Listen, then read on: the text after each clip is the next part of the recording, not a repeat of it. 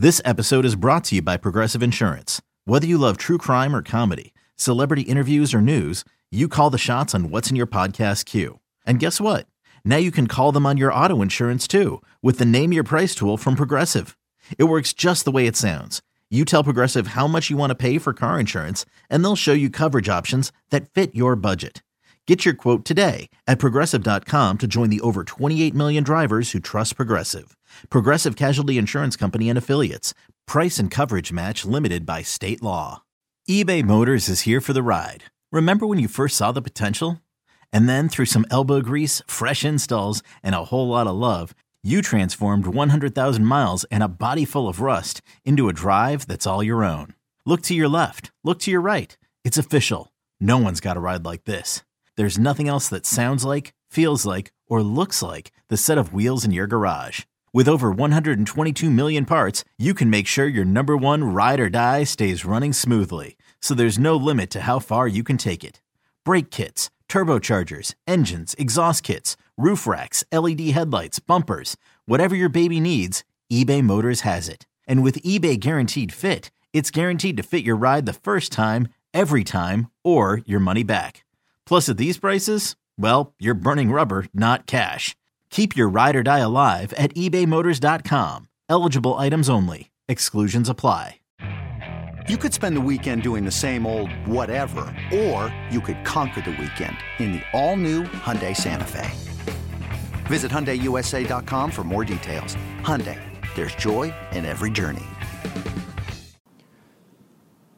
All right, Matt, earlier in the week on WGR, we had Will Birchfield on. He is from 97.1 The Ticket, our Odyssey sister station. He said he thinks the Lions have maybe the worst linebacking core in the league, basically. Well, that tells me another game where maybe the Bills want to get back to running the ball against what has been a porous Lions run defense. But we were also out here and saw Josh Allen. Big news, no sleeve, no brace. He was throwing some passes.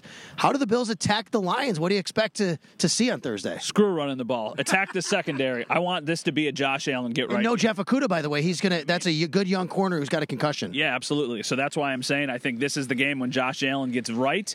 Maybe he makes a mistake or two. It took them a little bit to get clicking the other day. But for me, if you're the Bills, that's how you attack this. You take your bread and butter, which is supposed to be your passing game. You let the run game sprinkle into the mix, but you let Josh Allen go out and be your best player, and I think that's what they're going to do. Yeah, I think that they need to attack through the air because the opportunities will be there to attack through the air, but I like the fact that they're leaning a little bit more on the run game where they can, and they showed the ability to last week to maybe take a little bit off Josh Allen. Look, at this point, we all thought, Josh, front runner for MVP. Like, that's not the concern anymore. It's not about Josh Allen and statistics, and I'm not saying anybody here would think that, but now it's about winning football games the way you can, and if they can run the ball and do that again against this team, that's what they need to do. Tyler Bass, 6 field goals last week. Great job. Tied the franchise record he set as well as Steve Christie. But it is going to be a challenge against this Lions run game, and that's where I think they're going to have to make sure the Lions don't get any success because that's how they can control the game. This is a weird one because you look at the Lions, and the Bills are big favorites, and the Lions have had their struggles this year, but they have rattled off 3 straight wins, and offensively they can do a little bit of everything. And I know people are like, oh, it's Jared Goff, but Jared Goff is still a capable quarterback. I think Jared Goff is better than Jacoby Brissett was, and Jacoby Brissett had a really strong game. But then you look at their two-headed monster at running back, it's not like you can go all out and stop one of them because the other one will have success against you. So I think the Bills need to have kind of a more spread out plan of attack. I think they have the playmakers to be able to do that, but I wouldn't write off the Lions at all. I know it felt like Sean McDermott was kind of sending that message today too. I don't know where that narrative is coming from, that like this is just a game that the Bills should absolutely run away with, because I don't feel that way at all. I think the Lions are a pretty good sneaky team. And when you throw in the environment, you throw in Thanksgiving Day in the afternoon in Detroit, I think the Lions are going to give the Bills all they can handle this week. All right, so it's been this will be the trifecta. The Bills played on Thanksgiving in the 4 o'clock window against the Dallas Cowboys in 2019. Then last year they do the night game at the New Orleans Saints. They're 2 for 2. Now they get the afternoon game, the early afternoon game in Detroit. They've had success in this situation. They've had success by having these games kind of altered. I think Sean McDermott does a very good job. And by the way, proof last week, all the chaos they went through, they were still able to, get to Detroit. I do find it interesting, and I think it's very smart. The Bills aren't changing anything, Matt. Same hotel, Visitors sideline, visitors locker room. Even though they were the home team, they want everything to be as routine as possible to get this back to being a normal week. Can I make an observation? And sure. This is just based off of what you just said, and this isn't even something we were planning on talking about. I think back to the first Thanksgiving game, the game against Dallas in 2019, as the moment when the Bills became this Bills team. I agree. This was the turning point of, okay, you're that team that's on the up and up, to, okay, you're a team that's probably going to be here for a while. And it was not the same team, certainly. In 2019, it was really great defense. Josh Allen was trying to limit the mistakes, doing just enough to get them to the win, and the defense was really carrying the load. I know that has changed since, but I feel like ever since that moment, the Bills have been more in the spotlight, not just here locally, but really all around the country. I remember turning on the TV after that game, and it was, did the Cowboys lose this game or did the Bills win? And the consensus was the Bills are pretty good. At that point, the Cowboys were reeling. Nobody knew what was going to happen with their coaching situation with Jason Garrett. I remember in the game, I think they went for it on 4th and 1 on their own 20 in the first half, and people were like, wow, Jason Garrett's really going for it. But to me, that was the game when this team became one of those teams that's going to be in the spotlight now for honestly as long as Josh Allen is in the league. They're going to be one of those teams that's always talked about, and that for me is when the light switched, was that Thanksgiving game in 2019. All right, let me ask you. So now you'll be in Detroit, I'll be in Detroit covering this game. It's a 12:30 p.m. start, and in the press box, I'm sure they're going to have turkey at about 11:30 a.m. What are we thinking about that? Well, I appreciate that they're feeding us, and I appreciate... I would assume they are. I would think they do Thanksgiving every year there at this time. The Dallas spread was unbelievable. Oh, amazing. The New Orleans spread, hey, thanks for being great hosts. But, I'm not going to say anything more than that. I'm sure the Detroit spread, because they do it every year, is probably pretty impressive. That being said, after this year, let's cool it with the Thanksgiving games for a little while. I think maybe Bills fans feel differently about that. Maybe you can host a game on Thanksgiving. That would be amazing. I understand why the league keeps doing it. The Bills have become must-see TV. I mean, they put up the ratings. People are going to watch the Bills. People are going to turn on their TV just to see Josh Allen and the Bills play. Because for a lot of years, this first game, the 12:30 game, it's always like some random Lions quarterback against some other random team. And you watch it because you have fantasy football players playing, or maybe you've got a bet or two, but you're not actually that interested in the game. This time it's different because the Lions are on the up.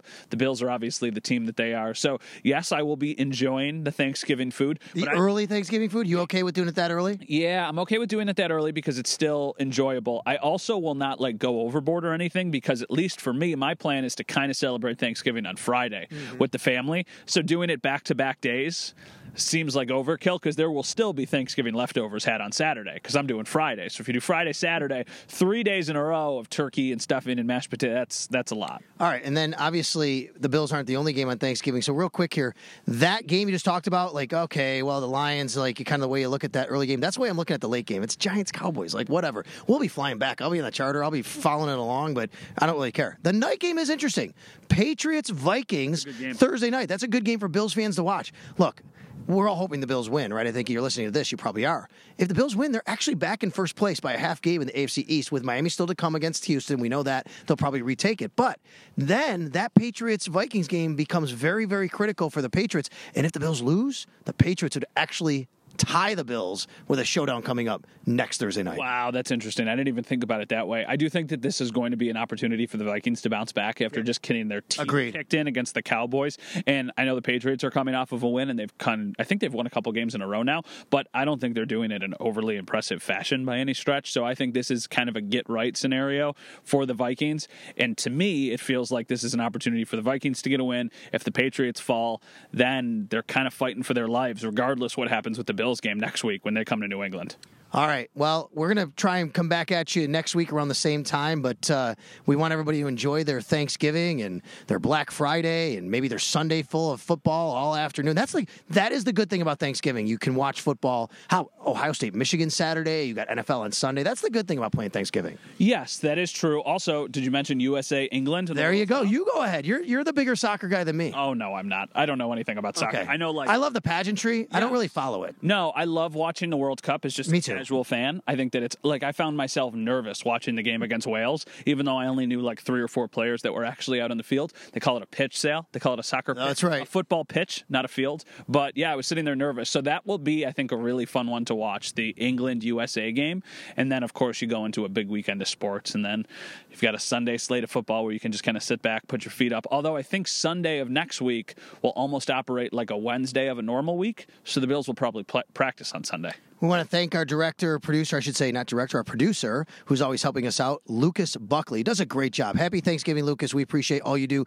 We appreciate all of our listeners downloading, subscribing, however you do it, on iTunes, on Spotify, wherever you pod.